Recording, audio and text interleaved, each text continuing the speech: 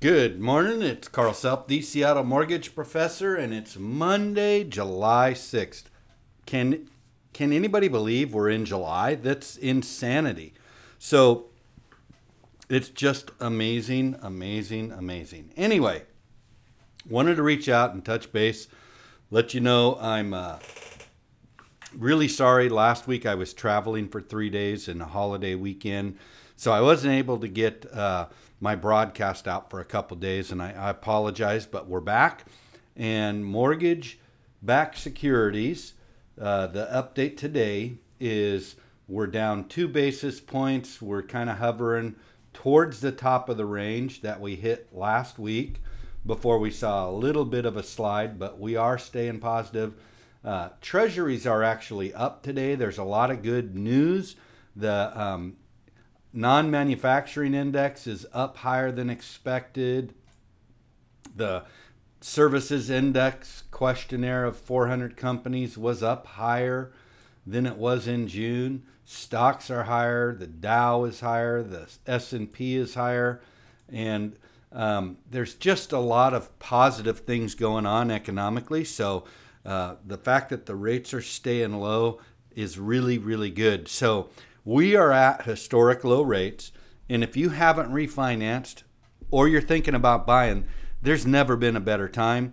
The real estate markets are still moving fairly quick, but not as quick as they were a month ago. So we're seeing a little bit of a pullback, but it's not a negative thing. It's a very positive thing going on.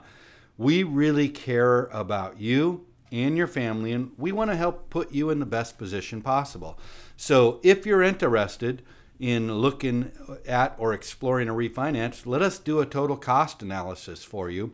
I find that with the total cost analysis, you can decide on up to 4 different options and find what fits your family needs and your financial future. And we want to partner with you and help you build that equity, build that wealth, and create the most value possible when it comes to buying, selling, and refinancing your home.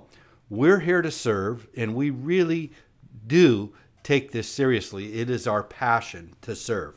So with that said, just a little share on my personal note. And, I'm coming up on 3 years in a long-term relationship. 7 months ago, I decided if by June, the end of June, she hadn't made a decision, I would be done. And so I'm at the point now where I'm just about done because there's no end in sight, no date in sight, and she's really more interested in her business than us, and I think that's a great indicator of it's time to move on. I love her. I want to spend my life with her, but unless she's willing to really commit and set a date, it's time to move on. If you have a thought or an opinion, please follow, like, share, and subscribe. CA Self1 on Twitter, Carl Self on LinkedIn, Seattle Mortgage Professor on Instagram, Pinterest, YouTube, Seattle Mortgage Professor, Facebook, Seattle Mortgage Professor for Business, Google My Business, Seattle Mortgage Professor, and Carl Self on Facebook. So follow, like, share, and subscribe.